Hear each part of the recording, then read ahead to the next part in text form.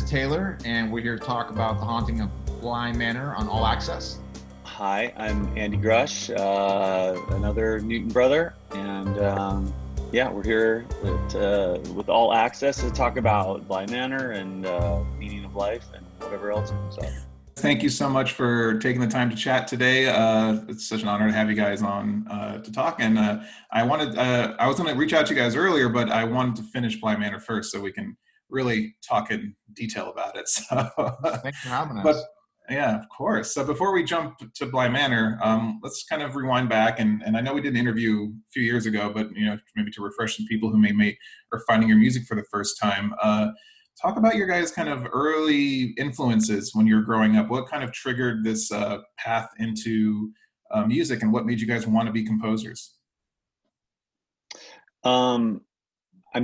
I think for me, I started with piano when I was very young. I started playing the Suzuki method piano lessons, which I loved at first, but eventually I sort of fell in, Star Wars, Raiders of the Lost Ark. As I started seeing films and experiencing more music, I kind of fell more and more deeply in love with, the idea of writing music, playing music, listening to music within the context of, media, film and TV specifically. And that just kind of just drove me constantly, and I think that technology sort of doing what it's done in my lifetime has sort of added to that and given me the ability to the first time someone told me I could get some software that would allow me to record myself as many times as I wanted to, it just kind of blows your mind and opens the possibilities. So that's sort of the beginning of the path for me. And Taylor, how about you? My whole family was involved in music, and my mom was singing opera. My dad was in bands, and even my grandfather played in the symphony, and so it was always around. And I grew up, on the Beatles, and also going to see films like E.T. and I think around the time, I think it was E.T. or Jaws, I just got really, really kind of sucked into what film music does to you, and with the imagery and the pictures, and I just kind of became super fascinated by it, and that kind of led me through being in different bands and starting groups, and then begging college kids when I was 16 to score their short films, and they'd be like, "What have you done?" And I would be like, "I've done nothing, but I have this great idea." And that kind of led me to the path of, I ended up working for different producers, and then, assisting for other people. And it kind of brought me to this point. And where you guys originally from, and when did you guys come to LA? Were you guys from here, or? I'm born and raised in LA. Yeah. Oh, okay. Yeah, I'm actually from Orange County originally. I was born primarily and raised in Costa Mesa. Oh, okay. So you guys didn't have to relocate and move your lives over here. Kind of just grew up within the community, right? Yeah, exactly. Not too bad. Yeah, it worked out great. Yeah. And when did you two guys meet and kind of started? Maybe this might work as a partnership. I was working for Hans Zimmer at the time, actually. It was right around 2005. We decided to start working on stuff together. We met through a mutual friend in 2001 when I moved to LA, actually. Mm-hmm. And I had been a big fan of Andy's because he did a movie called Mothman Prophecies that I loved. He was one of the writers on it, and it was super, super dark and bleak, and I loved it. And so we just became really good friends and started writing on each other's stuff. And then right around the time I left working at Remote Control, we started writing on just indie movies, and then that was kind of the beginning of that sort of culmination. Yeah, absolutely. Andy, was there a connection when you guys first met that you knew that this could be something as a creative partnership? Yeah, we just got along really well, and I don't think we were ever thinking too far ahead in the future. Early on, it was just like we'd get together, and Taylor had recorded a really great album actually, and invited me over to his house, and we would listen through things and talk through things. And there's just it just kind of came together real nicely. We have a lot in Yeah. common, and yeah, just a weird, like, it's weird with music. You just kind of like vibe with people, and you just kind of run with it. And it's weird that it's weird that it's been this long. Like a marriage. Yeah, 100%. Yeah. Yeah, absolutely. I mean, it is. It has to be, because you guys are working together, and it's the most, and it's an intimate thing. You guys are really working in the nitty gritty of the emotional kind of core of the film and everything. And you have to like the person you're going to be with during the trenches. Absolutely. Big time. Absolutely. Yeah. So for anybody who doesn't know, you guys are not blood brothers. You are not related. But I think, Taylor, you were telling me one time that it was your mutual love of Isaac Newton. Is that what came up with the Newton brothers? Yeah, at the time we wanted kind of a name that didn't have our names associated. We were working, we had day jobs, and we both loved Isaac Newton, just kind of the whole idea how math works into music. And that's kind of where it derived from. And then we just, the projects we did just kept growing and growing, and it just stuck with us. And that's kind of where we are. Awesome. And so I'm sure you get asked this a lot, but what is your kind of a working approach? And I'm sure it differs from film to film, but is there like a stock maybe approach that you have when you first are tackling a project? Do you guys sit down and go work separately, or do you guys continually working together on certain things, or kind of what's the general kind of feeling that you guys do? We usually kind of nerd out with each other kind of exhaustively at first. Like before we even write any music at all, we have lengthy conversations. We go through the material. If there's a book, we'll read the book. If there's previous books, we'll read those books. If there's scripts, we'll read the scripts. And then from that information and the story and any information we have from the director or producers, we'll kind of go into a sort of research and development phase where we'll talk about instrument ideas and thematic ideas, and what if we tried this, and what if we did this, and what about this instrument. And we just kind of don't have any rules. We kind of just lean into opening up the doors to whatever. And then after we've exhausted each other infinitely with ideas and suggestions and blah, blah, blah, we actually just kind of go away for a period of time, depending on what the project allows. Taylor and I will just sort of not talk we'll talk to each other, but not really about what we're working on. And then we'll bring our ideas together. And then from there, we start to sort of suss out like, oh, hey, oh, wow, I didn't think about that. That's cool. That's working. And sometimes Taylor will take files I've worked on and adjust them, change them, rearrange them. Sometimes he'll record his own sort of ideas on top of them, or it's just sort of, it becomes very fluid then, because at that point, after we've sort of gotten each other involved, then it's just sort of on the journey to getting it played for the director, so that he or she can, give us notes or sort of guide us further. And that's sort of how the process begins almost every time, regardless of the scope of the project, whether it's a huge project or the smallest of projects. We kind of tackle it that way each time. Is that right, Taylor?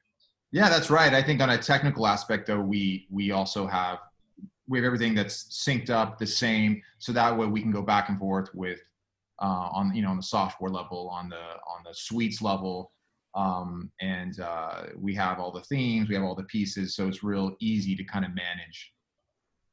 So I'm sure you both have different, if you're thinking, pretend like you aren't working together. If you are presented with a script or on a project or something, and before you guys talk, what's kind of maybe your first inkling of inspiration? Do you like to reflect on the script? You mentioned reading the books. Do you like the conversation with the director first? Where does the first note come from for each of you? What is kind of really sparks that initial idea out of you? I think it's, it is project by project, and actually time plays a lot into that. Like Dr. Sleep, we had, I feel like 10 or 11 months You know, and on Extinction we had 3 weeks. So it just depends on, you know, the time factor. But if given time and brought on early, you know, we often, you know, if there are books to read, we go through them, and usually very, very quickly we start talking to the creative about like, hey, what's the direction you want to go? And like on Dr. Sleep, Mike was, you know, he knew he wanted the score not to be melodically driven. He knew certain things that he wanted out of us. So that obviously sparked a lot of creative ideas in just us. And then we do as we always do. We separate, and I had this really crazy idea for this like giant hurdy-gurdy, and you know, and I also had some melody that I wanted to try to bring forward, even if, you know, it was going to be turned down. I actually assumed it was going to be thrown away, but you know, it's like you have to try these things. And I think that initial conversation with the creative, like with Mike in that case, and then obviously diving into reading, you know, The Shining and Dr. Sleep, it just gives you all these different sort of ideas in your head at night. At least, you know, I can't stop thinking about it. It gets like, it's excitement and sort of this fear too. Yeah, getting ready for it. It's this weird sort of balance of those two things that come in, and I think that sort of inspiration, it just, I don't know, stuff just starts coming out. We write all these suites, and that's usually how it starts. And then we sort of start to filter between ourselves, obviously, as Andy said. But that's kind of the beginning. And so you guys mentioned that it is like a marriage, and I'm sure, of course, all marriages might have some fights. How do you handle disagreements? How do you handle if somebody says, I really want to go in this direction, and somebody might go, well, I think this is the proper way. How do you compromise, and what's kind of, do you guys have fights, or maybe you guys are just get along the entire time? I mean, we don't really have fights. Like we'll disagree on things, but usually our disagreements we'll have conversations about them, and one of us will present like, well, this is why I think this, and the other one, well, this is why I think that that's not correct. And then at the end of the day, like sometimes we'll make decisions based on what the other person thinks, and then other times we'll just say like, you know, neither of us really have an ego, so we try to check that at the door every day. And then just like at a certain point it's like, well, the director is going to decide, so let's present it to the director and see what he or she says about what, you know, and when you're working. When you're dealing with multiple versions and multiple ideas, especially early on, you know, having decided on something you want to bring forward and having a few of those strong pieces is really helpful, because what I might think is safe and what he might think is safe can be very different. It's nice to have something pushed to the edge, and then all of a sudden, you know, the director is like, oh, I really like that. I wasn't thinking that, but and it helps having those ideas, and it's always that kind of collaboration to build off each other. Absolutely. Yeah, and we'll rarely rely on just one piece of music to sort of present.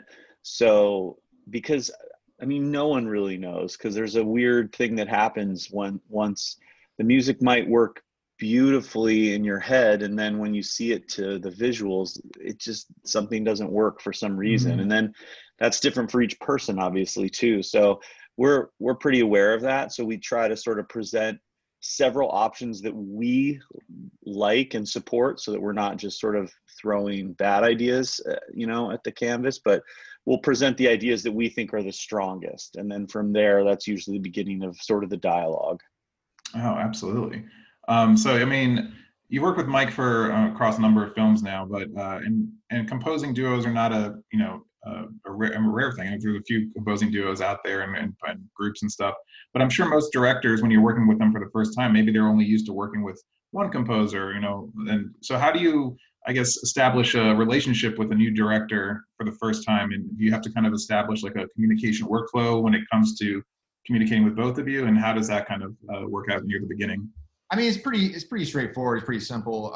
And we're both very, I would say, because I've worked with a lot of other composers, we're both very hands-on, I would say, more so than most. Like a lot of times when composers are done and they deliver to the dub stage, they're never at the dub stage. One of us are always there, just to kind of make sure it works. And early on, we always spot everything together. We're always in the room together for the most part, unless there's an occasion where something needs to be done.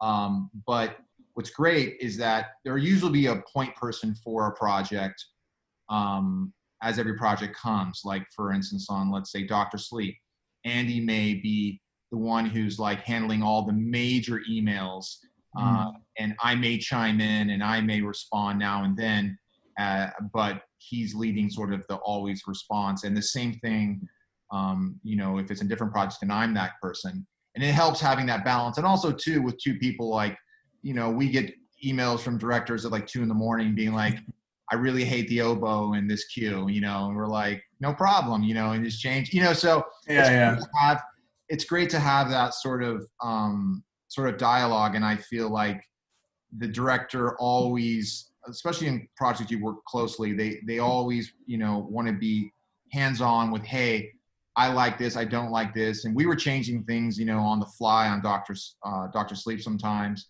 And we've done that on Haunting Bly Manor. They decided to change this entire, Hill House, this entire section. So Andy opened the laptop, I went to the studio, and we wrote a new piece of music in like, a couple hours, because that's what needed to be done. So it's nice to have that sort of workflow that I have found, versus if you're just by yourself. So I feel like we get the best of both worlds, because we have these new ideas that we can present, and sometimes in a feeling that's almost more as an individual, but yet we have that collaboration aspect. So it's great. Yeah, I feel like, and it just must feel good to be able to lean on somebody during like the crazy, during the crazy stuff, during the crazy deadlines and everything, just to go through it with a friend and be like, oh yeah, sorry. You mean the cry and tears. Yeah, no, for sure. I mean, we've definitely, been there for each other when it's, there's days where you're like, this is day number 3, no sleep, so. Yeah, it gets rough sometimes. Like just the camaraderie of having each other sometimes is just like a massive benefit to just like, oh my gosh, like you didn't sleep last night either. Like, is this it? Like, what's happening today? It's good. It's helpful. I want to go back to talking about Mike Flanagan. Of course, I do have to give a shout out to Mike. Me and him share the same alma mater. We both went to Towson University. He's about 9 years older than me, so we didn't share a campus at any given time. And I've never met Mike, but it's just really cool that a great auteur director found 2 auteur composers and built this relationship. So I really think it's awesome. he would love that. No, he totally appreciates that kind of stuff. So he would be he'll love this. Yeah, just the fact that small Maryland film school. No, but Towson University is usually not on the map for anybody, but that's where I got my degree, and so did Mike. So that's cool. It's awesome. But so yeah, talk about meeting Mike, because I think the first project you guys worked on was Oculus. Is that correct? Yes. Yeah. So how did you? Because I think he made a short or a feature film before that, kind of like through crowdfunding and stuff. But how did you guys get involved with Oculus? Because that was based on a short, I think he did, or a mini series, little web series or something. A short. You're absolutely right.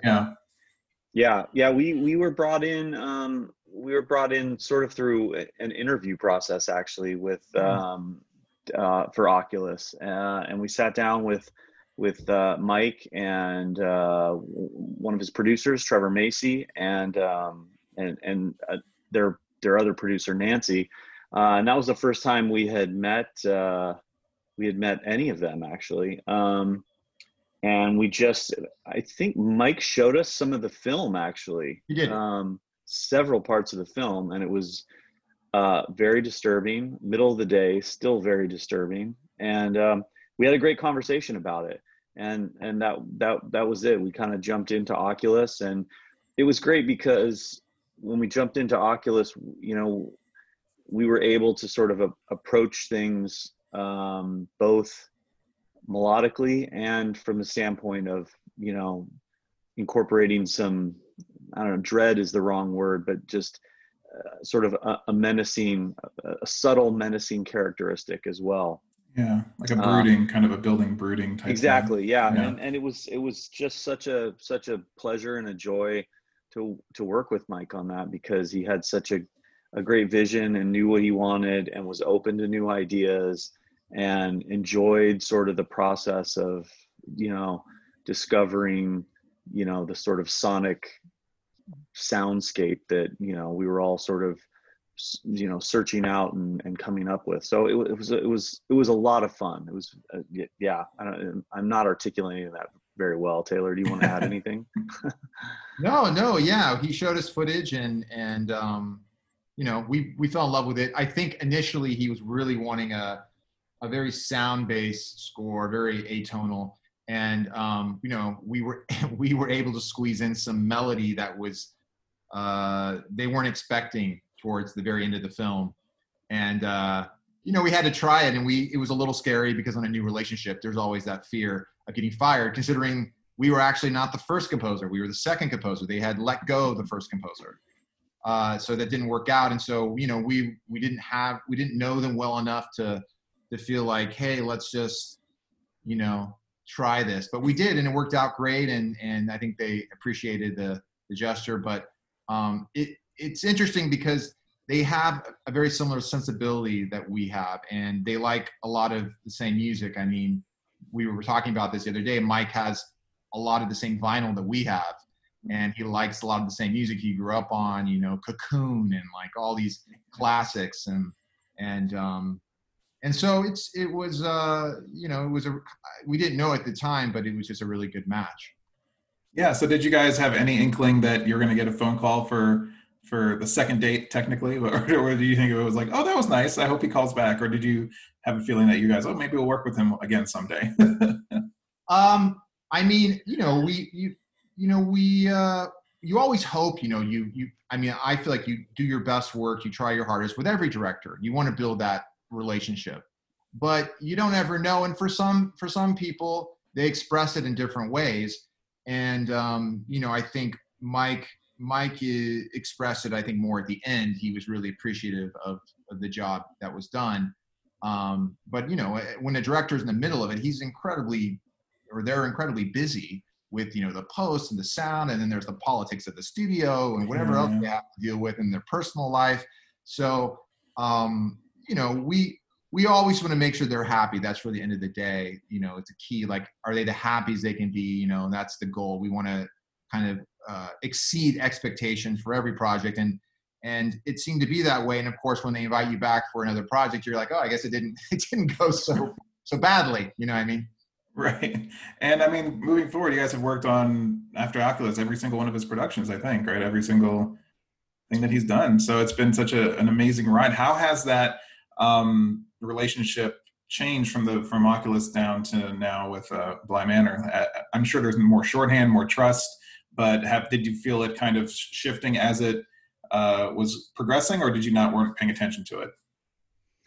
I don't think we were really paying attention to it, but we've definitely established a bit of it's really nice because, especially on creative things,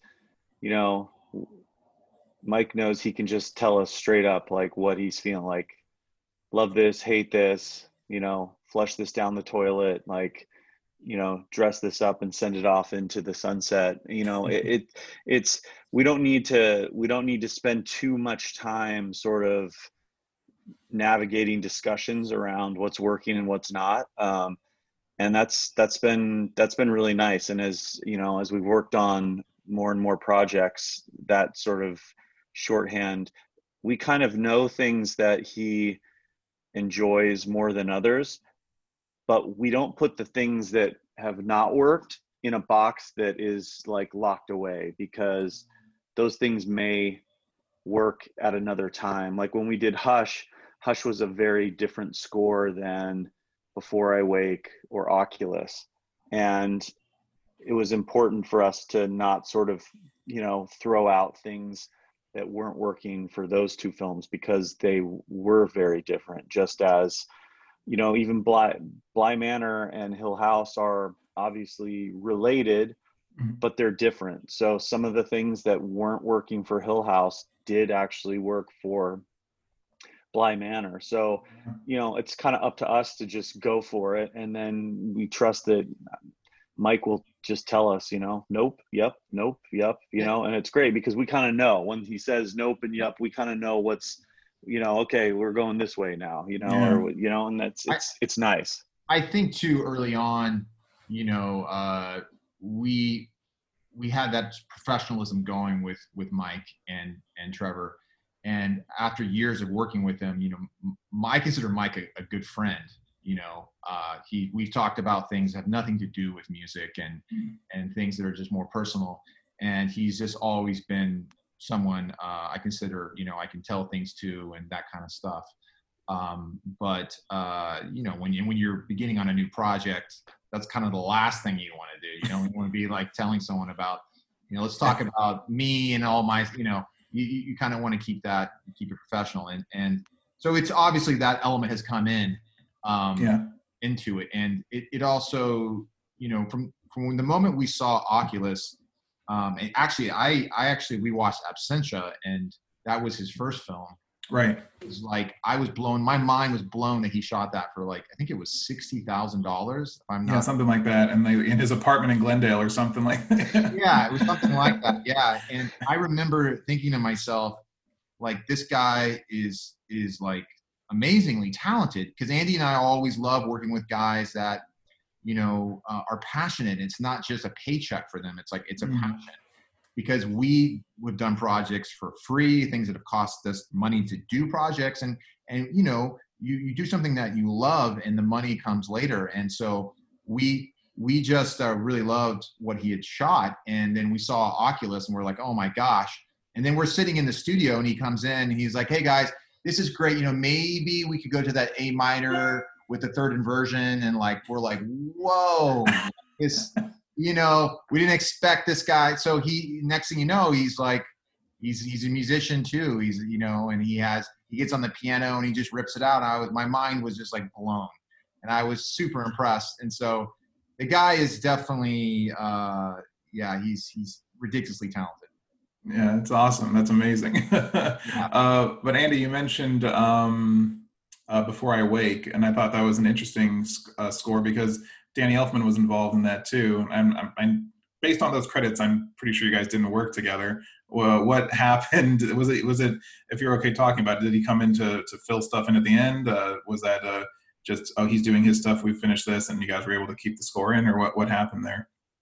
No, it was pretty cool. We from the beginning, we sort of all met together. Oh, really? So it was the beginning, it was planned that way?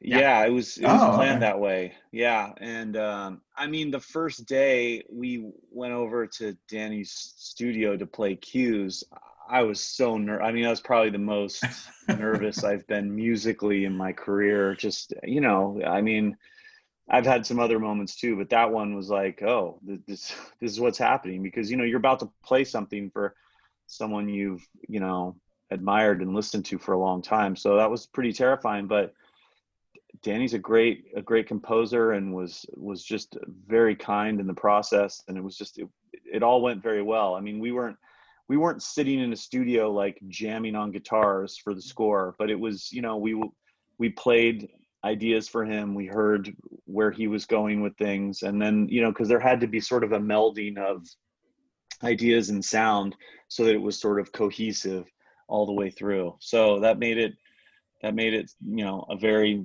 fun process. Did I leave anything out, Taylor? That was sort of the overall? Yeah, he was very collaborative. And I think just to clarify kind of how he got involved, I think, early on, while we were on Oculus, actually, Mike had already written Somnia, and they had already planned to work with Danny before we were, I might have even been hired on Oculus.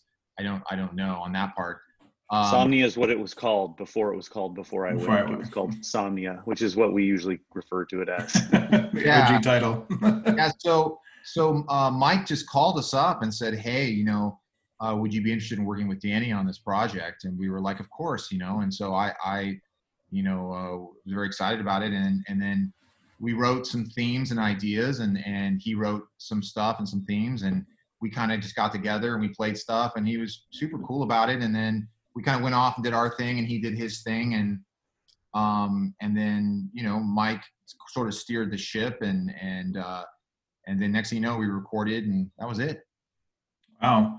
I mean, and then so working with Mike, you guys have, I mean, you've done so much great work in other genres and everything, but you really kind of had to focus on, I'll call it horror, even though I wouldn't say that a lot of stuff that Mike does is like pure horror.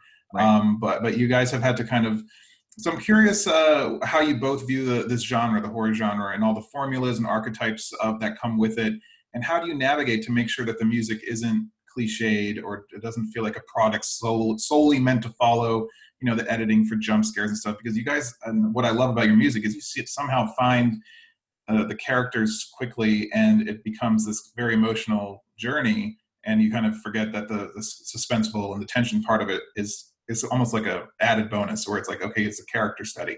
So I'm curious how you guys approach that, being kind of working in this horror genre. No, that's a great question. Go ahead.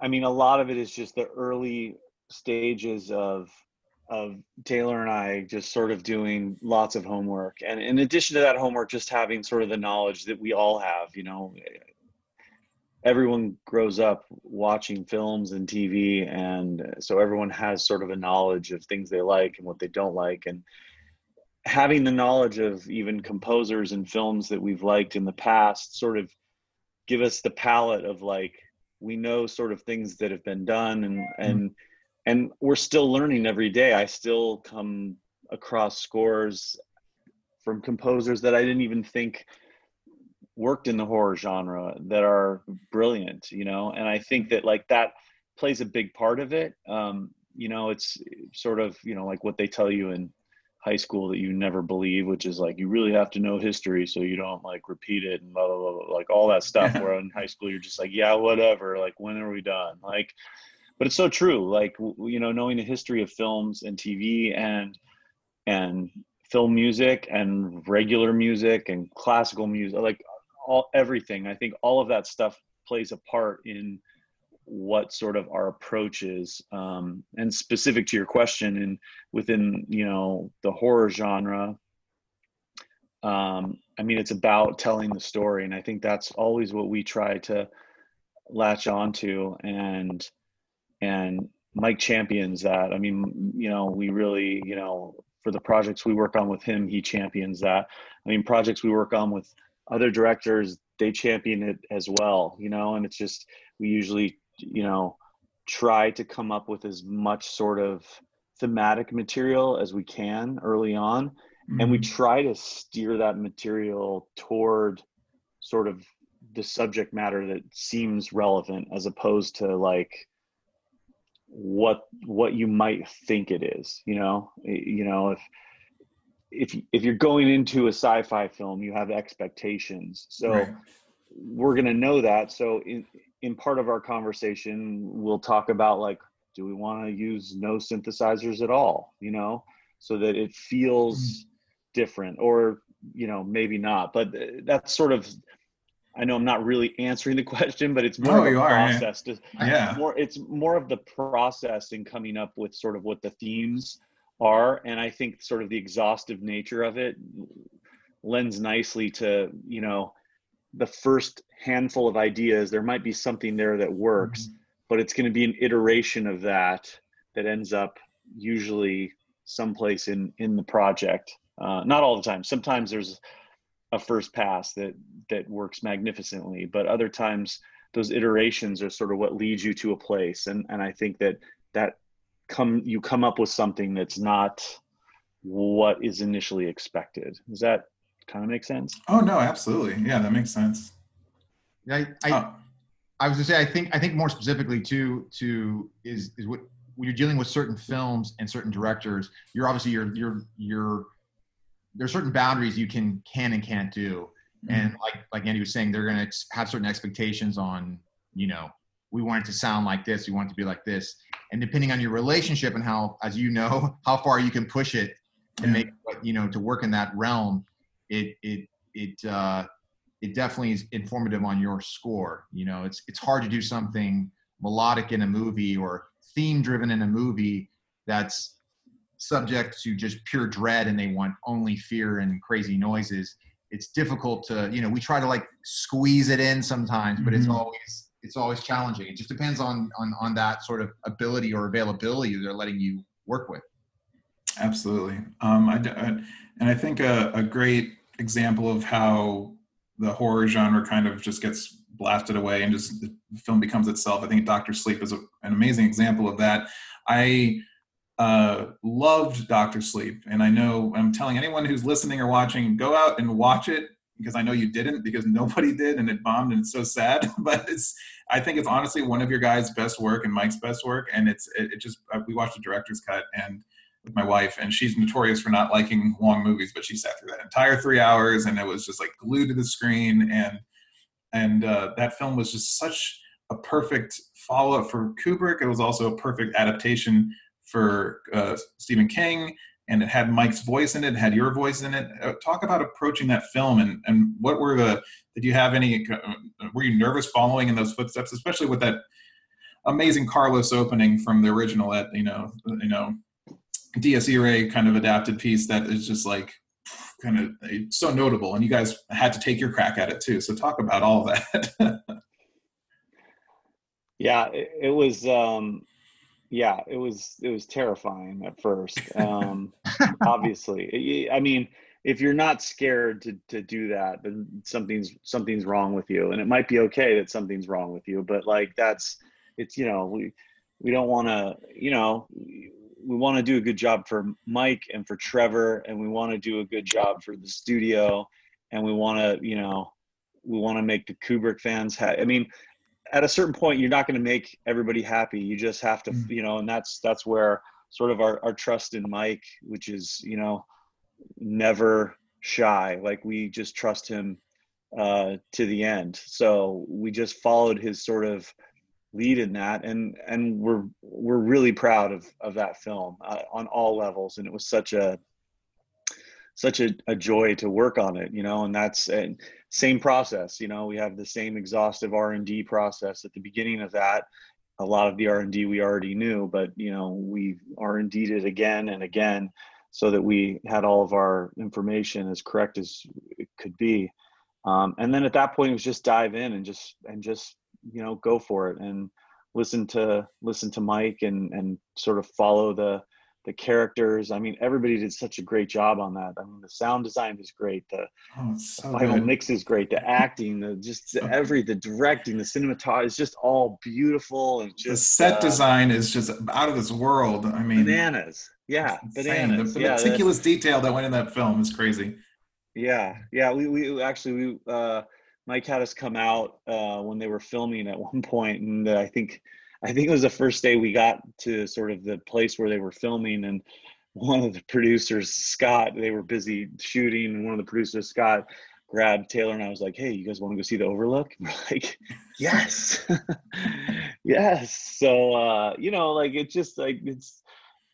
everything was incredible on that. It was we're very proud of it too. And,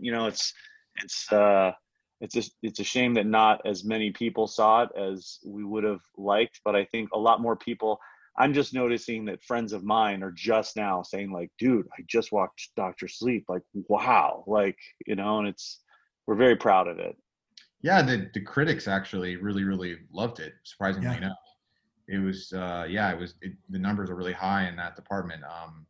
So yeah, we're both really, really, really. I mean, The Shining was one of my favorite films. Yeah.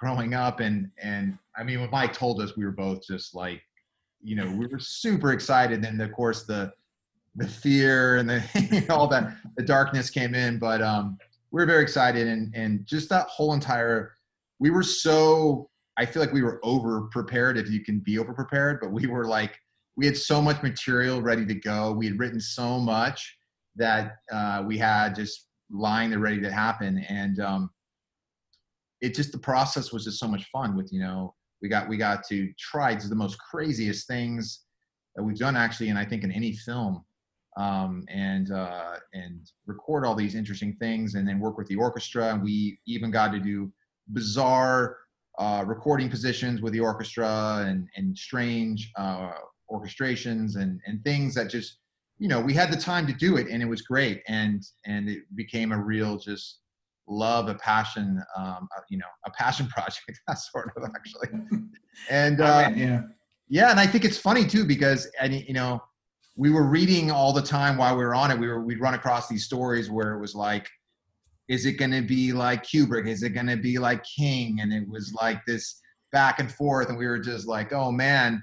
And it was interestingly enough that the Kubrick estate and King both backed Mike's cut and supported him, thought it was great. And I literally was blown away by that. And it started with his script. They loved his script so much. And I mean, how do you make that happen that the studio loves it, King loves it, Kubrick's estate loves it, and then, the actors were excited. I mean, we were talking to Rebecca Ferguson, and who was just like the most down-to-earth girl ever. It was just like she was just strolling in, and she was so awesome and excited, and it was just like everybody just felt sort of this, they were doing something special. You know what I mean? And it really was fun. So I have nothing but fond, amazing memories of that. Yeah, I mean, we had moments. Sorry, I didn't mean to interrupt. I was just. Oh, no worries. We had moments, many moments, during the process where we might have stayed up all night. I mean, that happened a lot. We didn't know if ideas were working. We were flying to some different locations to try some things with different musicians, and we'd both just look at each other multiple times and just say like, this is what we're working on, this project. This is awesome. It's like so much fun when you pull yourself out of all the fear and not fear, but like, there's a certain anxiety that I think is helpful. I think that even pro athletes, when you're trying to win the Super Bowl or the Stanley Cup, the NBA finals, like you should be nervous. I think it's good. Anyway, I didn't mean to cut you off. Sorry. Oh, no. I was only going to say that, I mean, just the fact that Ella was able to come together knowing the history of how Stephen King didn't like Kubrick's version, and the fact that it satisfied everybody but still felt like a Mike Flanagan film and felt like your guys' voices in there. And it was just so meticulously well done. I was just like, wow, this movie has so much detail. It's just like every little thing here. I'm looking at like the walls in the back and just the way the camera is set up and shots and everything is just fantastic. Thank you. There was, well, that's to Mike, but there was also something, being like a bit of a music nerd, we were able to see sort of and hear all the things that Rachel and Wendy, they put forward that didn't make it into the movie. There's this whole entire, there's a whole thing that happened with that film. And we kind of got to see where it went and what was written and what was used. And, there were pieces of music that were just needle drops of Ligeti and Bartok that were just like on top of each other, like just together in a piece that you were just like, wait, what am I hearing? And it was just one of those things where it was just, as a fan of music, you were just, this is incredible. This is amazing that's how this went, that it was built upon or edited upon in this way.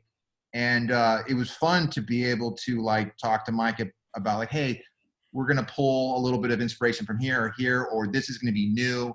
It was so exciting working with something and seeing the sort of the origins of where it started from. And even the opening of The Shining, a lot of people don't know the history of that piece. So. Oh yeah, that's Symphony Fantastique. Yeah, just the Dies Irae, which is of course like an Easter egg now for composers. I'll hear it. I was watching. I bought that Friday the 13th box set that Shout Factory just did, which is a fantastic box set. But nice. And I'm powering through it. I forgot that I think in the fourth one. And it was just that Dies Irae just was the theme for the entire score. I'm like, oh, okay. Yeah. It was just like, dun, dun, dun, dun. I was just like, okay. So good. So yeah. Good. Yeah. But moving on from Dr. Slate, let's focus on, of course, Hill House and Bly Manor, which are anthology series. They're, of course, I think the connecting through line, of course, your music being a big part of that. So talk about, I guess, compare and contrast between the two series. The first one it's more of a gothic horror, but it was so heartfelt, and I love the story. I love the characters, and especially that, of course, that iconic now episode, was it 6, the long take one that was almost scoreless. But then you have Bly Manor, which is this, has a little bit more warmth to it, is a little bit more, I mean, it's a love story, and it ends in this beautiful kind of fashion. And just talk about really kind of racking your brains between these two worlds and kind of creating a through line between both of them. Taylor, you want to dive in? Sure. Yeah. I think, well, first Mike shot obviously all of the episodes of Hill House. Yeah, and that was written, directed, like he managed all of that. Edited, directed. He was involved in the music. I mean, he was involved like all over the place. Andy and I joked that because Andy went to see him on the set, and he was really sick at the time, and I was like, "Is he okay?" I'm like, "This thing, I don't want this thing to kill. He can't die." It was just it took a lot out of him. And for season 2, he was more, he was producing and going through everything, but he had directors that he brought on that he liked and admired. And so we were talking him and kind of getting on the phone early on and for season 2, but we had obviously all of season 1 of that content, and we talked about the themes that he wanted to bring back and sort of the motifs and how we were going to expand on them. And then of course there was the Awillo Awali, which was a piece that was from The Innocents, the 1963 film, I believe it is, and how that was going to be incorporated into Bly Manor. And so we were going to do different arrangements of it and different pieces of it. And the interesting thing was that season 1 was, obviously more about the family, and we kind of play these themes for these characters in the family and how it affected them and being a part of this and growing up with that. And for season 2, for this, it's really, as you said, it's a love story, what I mean? And so we wanted to sort of, rather than play in your traditional, like, hey, this is the theme for this character, this is the theme for that character, we wanted to play more like, this is the connective tissue of love for these characters, and it sort of echoes into these other characters. And it may be, it's not, this is not a healthy love, this is a good love. And we did sort of things in it to hint and suggest certain relationships between the characters, rather than be like, hey, this is the theme for this character, which we really only did for Lady of the Lake. That's really the only character we did that for. So, Mike listened to all the music, and we were very collaborative in the interaction of how the new pieces were going to play. We wrote this new piece that was very much, I would say, this sort of cheery waltz, and Mike gravitated towards that for certain things, and then we brought back in the certain other elements and we expanded on them, which is fun because I feel like this story allowed a little bit on the music side of thing for a richer harmonic content, that we could do a little bit more with the music because we had certain spaces, or it just worked. And so we didn't have to hit people over the head with so much, but it still allowed us to expand a bit, which was great. And I think that was kind of the main difference going from season 1 to season 2 was the use and the way we kind of applied the music, and that was, yeah. I just love that it's also based on, loosely based on Turn of the Screw, which was a novella that I kind of grew up reading Henry James's work and stuff. So it was just interesting to see not a direct adaptation, but just kind of an inspiration of taking elements and building Mike Flanagan type things around it. Yeah. But what I really love about both Hill House and Bly Manor, of course, is that central theme that you guys have. And talk about what was, especially when you're working with 2 anthology series with kind of a big ensemble cast, and when you have to kind of boil it down to just like a central piece of music, how does that process work, and what are you looking for to hit with that piece of music? What are you trying to capture with it? I think that the music is, I mean, it's hard to say because it's not a specific thing that it's trying to hit. It's not even trying to hit an emotion or a specific character or a storyline, but it's almost like, and I'm not demeaning music because of this, but it's almost like punctuation. like in a sentence, right? Like you Yeah. put an exclamation point at the end of a sentence and it changes what that sentence is. And like a period in a sentence is what we're used to, like blah, blah, blah, blah, blah, blah, blah, period, right? But like with the music, we're trying to have that period, like at the end of the sentence, sort of give you a, like a feeling, like, and have that feeling be sort of, you know, a statement that allows you, each individual person, to sort of experience what that story is to them individually, because it's different to all. I mean, even the three of us here right now, like each of those stories, we can talk about each of the stories and how they affected us, and it's probably similar for the most part, but we probably all have unique experiences that trigger how we feel for each of those. And so I think a lot of it, and you know, Mike was very specific in season 1 about being neutral with themes, you know, not being, you know, we don't need any grandiose sweeping sort of things happening, but sort of an understated, like neutral feeling that sort of takes you by the hand and like walks you through the scenes, so that you're almost, the music is almost like helpfully encouraging you to like go along with the story and let you experience what you're experiencing without sort of, you know, pushing the buttons like, okay, now you're going to cry and now you're going to be scared, you know. And that was actually the biggest challenge for us, constantly, is sort of finding that neutral ground without just being like too, you know, blah about it. Yeah.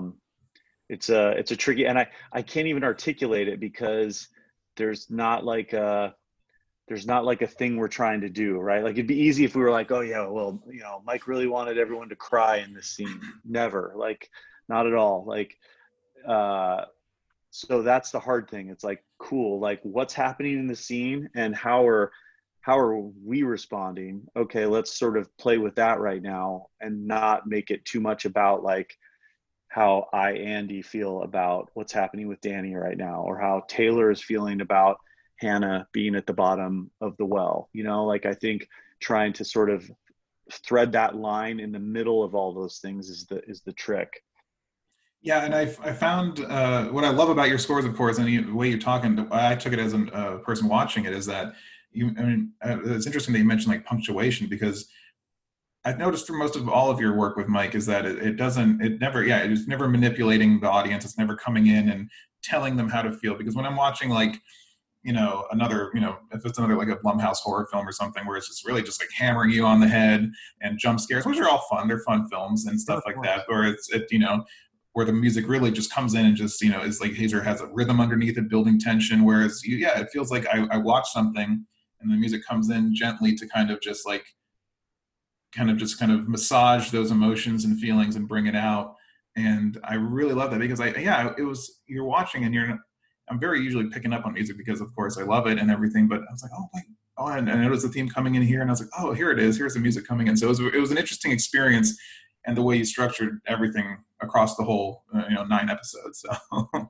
Absolutely. No, thank you. Yeah. I think it's really an aesthetic too. You know what I mean? It's the aesthetic of the vision that Mike, you know, is putting out there. And like you said, some of the Blumhouse movies are just, maybe the music is super aggressive and over the top, but that's the aesthetic that they love. Right. And it's not wrong. It's just, that's what they love. And I think that, you know, it's finding that neutral balance where you feel something, but we're not trying to tell you to feel happy or sad necessarily. You just sort of respond, and it's sort of like almost like an echo.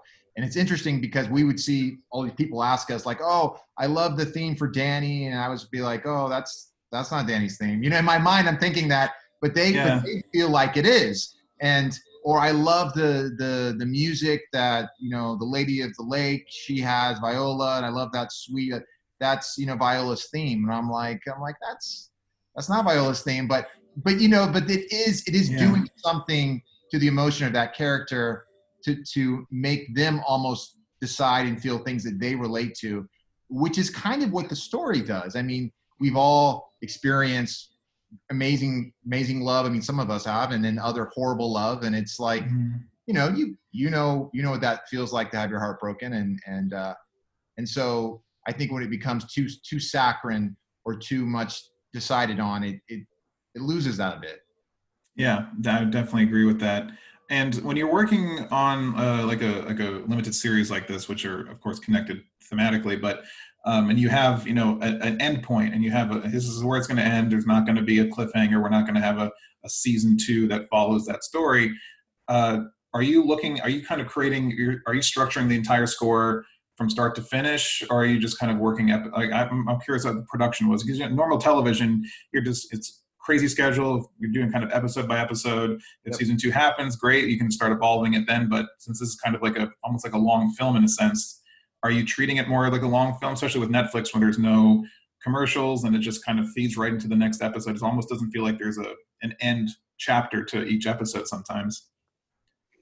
Yeah, 100%. We're treating it as, a long film, not 9 1-hour films or, one long film, but we definitely treat it in that way. And it's I mean, even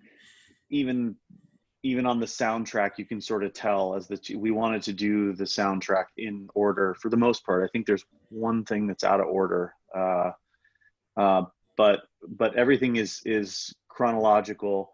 And for that reason, like even on the soundtrack, like it kind of expands as you go, so that when you're towards the end of the soundtrack, it's sort of purposefully more involved than it is at the beginning, similar to in following with the story and how things were progressing and evolving. Yeah, absolutely. And it definitely comes across that way. Cool. So congrats on Bly Manor. I thought, it was beautiful ending, everything. I mean, and it just feels like a companion piece, but also different to Hill House. So I thought it just worked really well. So hopefully, I'm hoping that the plan is to keep going, right? Is it to have a season 3? You never know, we don't ever, we don't get that information. Right. Well, I've always, and again, congratulations and more amazing work from you guys. And thank you so much for chatting today. We've hit the end of my question list, but I'm going to sit here for hours digging into your stuff, but I know you guys are busy. So, thank you so much. Yeah. Thank you very much. Yeah. Thanks guys. And hopefully we get to do this again. Fingers crossed. Another haunting will come along. Yeah. Of course, more Mike projects. Thanks again, guys. No, thank you. Thanks for having us. Have a great weekend.